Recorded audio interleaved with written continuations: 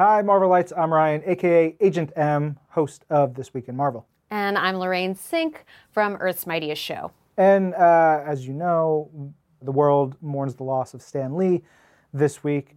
You guys can read tons of stuff about his career, his work, but Lorraine and I have been at Marvel a long time, and we figured we'd just talk about some personal remembrances about Stan, because we both interviewed him a bunch of times. Yeah, I think we've both been super lucky to have that experience. But when I first found out I was going to interview Stan, it was a sort of last minute thing. They just happened to be able to fit in time with us at New York Comic Con. And Ryan was like, "You good? You got this?" And I was like, starting to tear up. And he's like, "You're not going to cry during the interview, right?" And I was like, "No, I'm just very excited. I'm going to be cool when he gets here." And I ended up being cool when he got there. And he was so lovely and so fun. And he's just so funny and charming whenever you talk to him. And it's just constant. Like when the camera is rolling or not, he's just as charming and fun. Yeah. I remember one of the interviews, I've interviewed him a bunch of times. One of them was in 2014 for our 75th anniversary. And he was by the office and he was visiting and stuff. And so we did an interview in our Hulk room here. Oh, yeah. Like we have a conference room that is the Hulk room. It's really cool. And we're in there and we talk about the 75th anniversary, some other stuff. We actually have the interview on YouTube. You guys can check it out. But we finished the interview. It's 5-10 minutes, but it wasn't very long. Camera stopped rolling. Everybody starts breaking down. He's like, "Boy, that was good. You're a great interviewer." Something like, it was along those lines. And that was it. I was like, that made my year. I remember that so much. And like, I know he's been interviewed probably 100,000 times, right? Like over 75 years in the business. And every day at it. Every day. And he probably told this to most, if not all, the people he interviewed, but it meant so much. Like to hear Stan Lee say, "That was a great interview. That was a good job." Basically saying, "You're a good boy. I love you. You're the best." That was the way I perceive it. It's always in my head. No, I've had a very similar experience where when I've talked to him, he'll be like, "Thank you for interviewing me. You did a good job," or "That was so great." And there's something about it that does just feel like you've been blessed a little bit. Like, oh, okay. Yeah. I do remember that first time I interviewed him. Also, at the end of the interview, we usually, off stage, off camera, we get a kind of a last question, wrap it up from the producer. And I was just like, "My last question is, can I hug you?" Which I don't think is necessarily an appropriate question, but I didn't know if I would ever get to interview him again. Sure. And he had been such a part of my life. I think you feel such intimacy and such closeness to people where you read their words every week. And, that was the thing that was so magical about divorced of all of the amazing characters he created and his amazing writing contribution, was the man that he was in those back pages, talking about the bullpen and making you feel like you worked there and that you knew those people and they were your friends and they checked in with you every week and they cared about you and it was a conversation. So I did feel like, I was like, we've been having this one-sided conversation my whole life. Yeah. And now you're talking back to me and you can hear me when I talk back to you. Yeah, it's not just me like, "Oh, Stan, that was great." Close the issue, get a sandwich. When he came by the office in 2014, when we have this video, which is it was really so special. He's walking around, he's making jokes. We have photos, this great photo of him holding Mjolnir.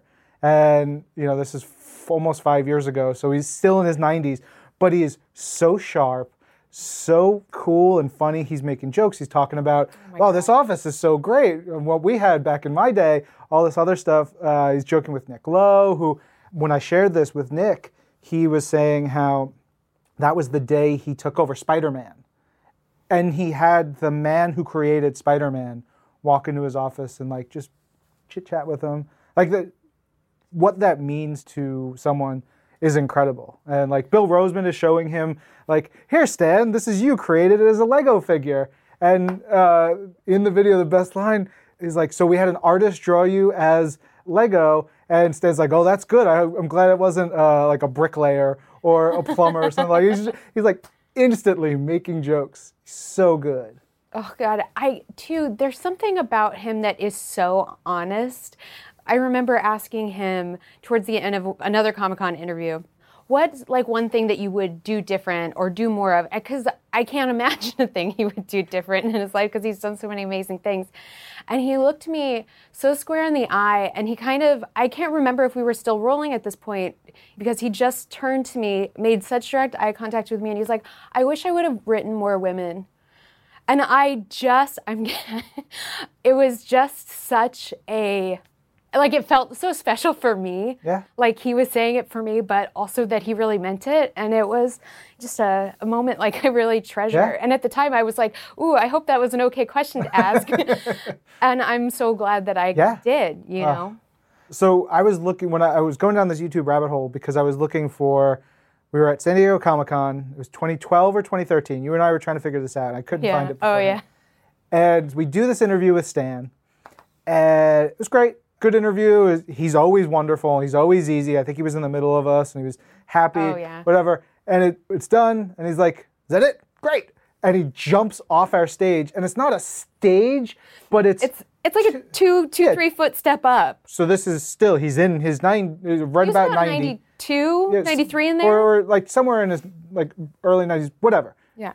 He's an older gentleman and he gingerly hops off a stage and just goes off on his way. And I remember you and I slow-mo, like, no. And he was perfectly fine. You know, there's a picture that exists somewhere because our cameraman, Jason Chung, at the time, was standing there holding a monopod, which is like a singular tripod, hence monopod. But he was standing there, and Stan kind of like touched the monopod as he was jumping down. And you have this picture of Jason, one where he's looking out, and then one where Stan grabs it and he's going... like just completely shocked as he jumps down like it's nothing. So good. It's so good. The first time I met Stan, it was Comic-Con 2008. So like think about that in time and where we are now. 10 years ago, in the back of the Marvel booth, and he's just sitting, like I think he's about to go on stage and do a signing, and he's sitting there and he's like kind of holding court. He's like, people coming in, like giving him myrrh and incense and frankincense. He is a wise man. Yeah, so. They're giving him gifts, and it's this one, like they're talking to him. He's like, oh, and I'm just like, me and former editor of Marvel.com, Mark Strom, we're just like, excuse me, sir, may we have a photo picture with you? And he's like, oh, come on. And he's great, and he's asking me what I do. He's asking me, like about me in the 30 seconds, and it's like, but you don't have to be so nice. And he was so nice and so generous. And like, I remember the smile I had and my face shaking because I was so happy and nervous. Like just that first time meeting him, that was wonderful. Yeah. You know, one of the great things is he comes to all the red carpets for the Marvel Studios films. And on the red carpet for Infinity War, I continue to be on Reddit for this. I did nothing but show up, but I asked Stan towards the end of our interview, just, is there anything you want to say to the fans?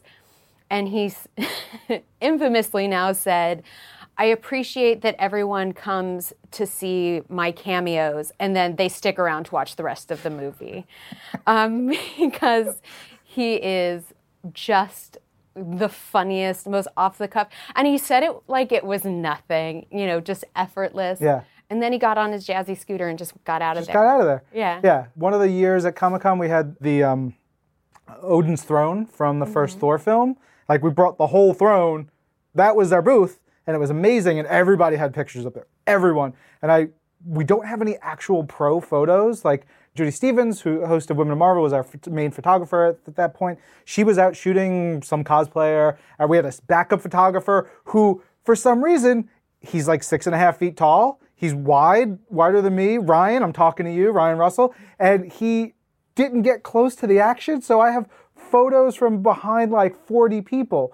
But I am somehow right next to the thing. So I have these photos of Stan sitting on the throne, just like looking regal, majestic. There's one of him getting up and like, whoa!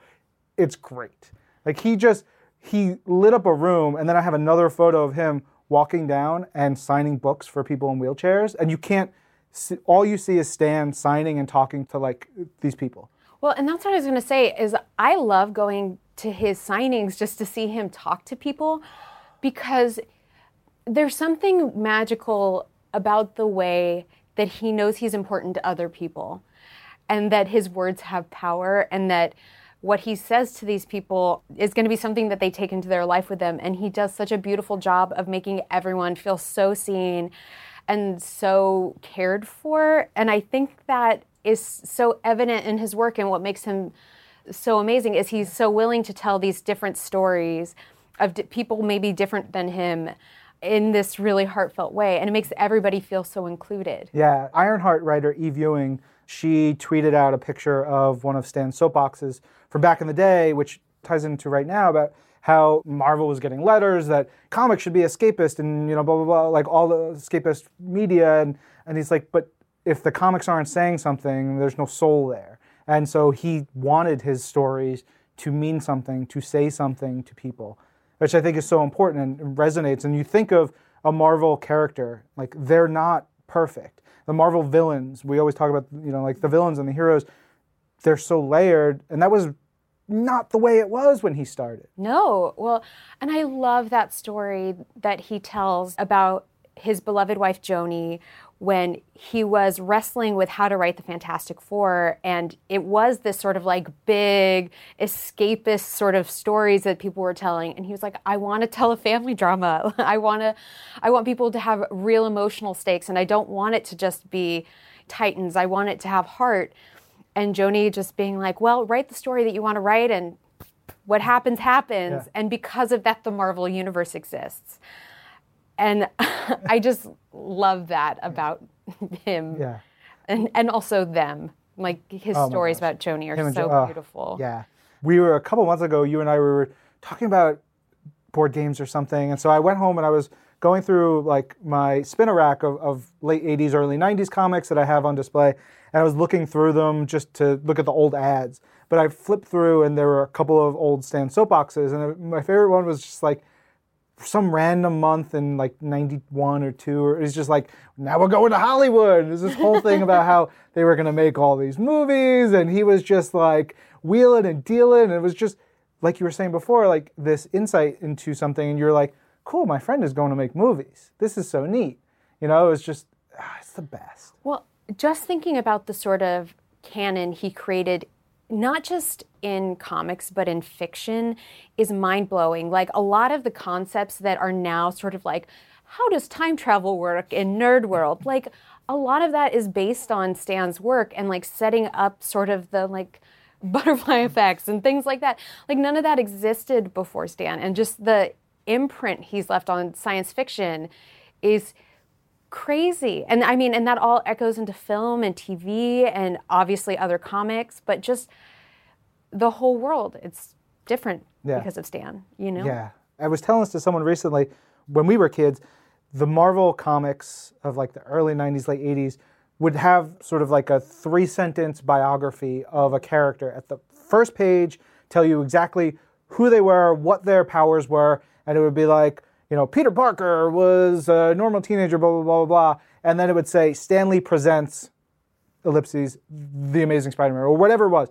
But every month you would see Stan Lee presents, Stan Lee presents, Stan Lee presents. And that was a very early thing where I was like, oh, he's ushering us into this wonderful world. And I had a friend when, we were so young, we would make up our own stories and we would make our own Stan Lee Presents. So like we would go to our local pool and like there was this one dude who had a lot of back hair and like he was one of the characters that we created like out of, and we had a name for him and we like wrote Stan Lee presents this guy from the pool with back hair. 100%. Like there was a woman with nails, like all this stuff, but we had written these down. These were we were building stories based on what we knew Stan, his thoughts. Like that was what we were conveying. And so he's always been in my head. I mean, it's still just so mind-blowing to me that comics kind of went from this like entertainment medium of just you get a nickel and you buy some pictures. But, you think about the X-Men and sort of the allegory for civil rights and the immense sort of mental like the width of everything that you can encompass in that, from not just like the emotional experience to sort of like the relevance of it in society and just how rich it is, whether it's kids like at a pool or an allegory for the civil rights movement. Yeah, I mean, even if you start thinking about like the 60s, right? Just those stories, rat-a-tat, like all those things going on. Between 61 and 65, the amount of characters that he co-created is insane. Yeah, it's wild. It's a. Oh. Don't cry. I'm good. It's incredible. Yeah, we can't really cover. We wouldn't even try to cover his entire career. It's been very long. Yeah, and I think we would just get more rambly, but we'd love for you guys to let us know your favorite Stan Lee stories or memories, or, you know, even as I was posting pictures and stuff on Twitter, it was like this one reporter was like, I remember the first time I met him, and I don't have any photos of it, or this thing, and like just those, what are your remembrances? Let us know on Facebook and Twitter and all the places we do whatever we do. I don't know. And if you have a favorite Stan's soapbox, please share it, because they're so excellent, and I feel like everyone should be reading them. Heck, yeah. Thanks for listening to us talk about Stan Lee. He was the man. I'm Ryan. I'm Lorraine. And this is Marvel. Your universe.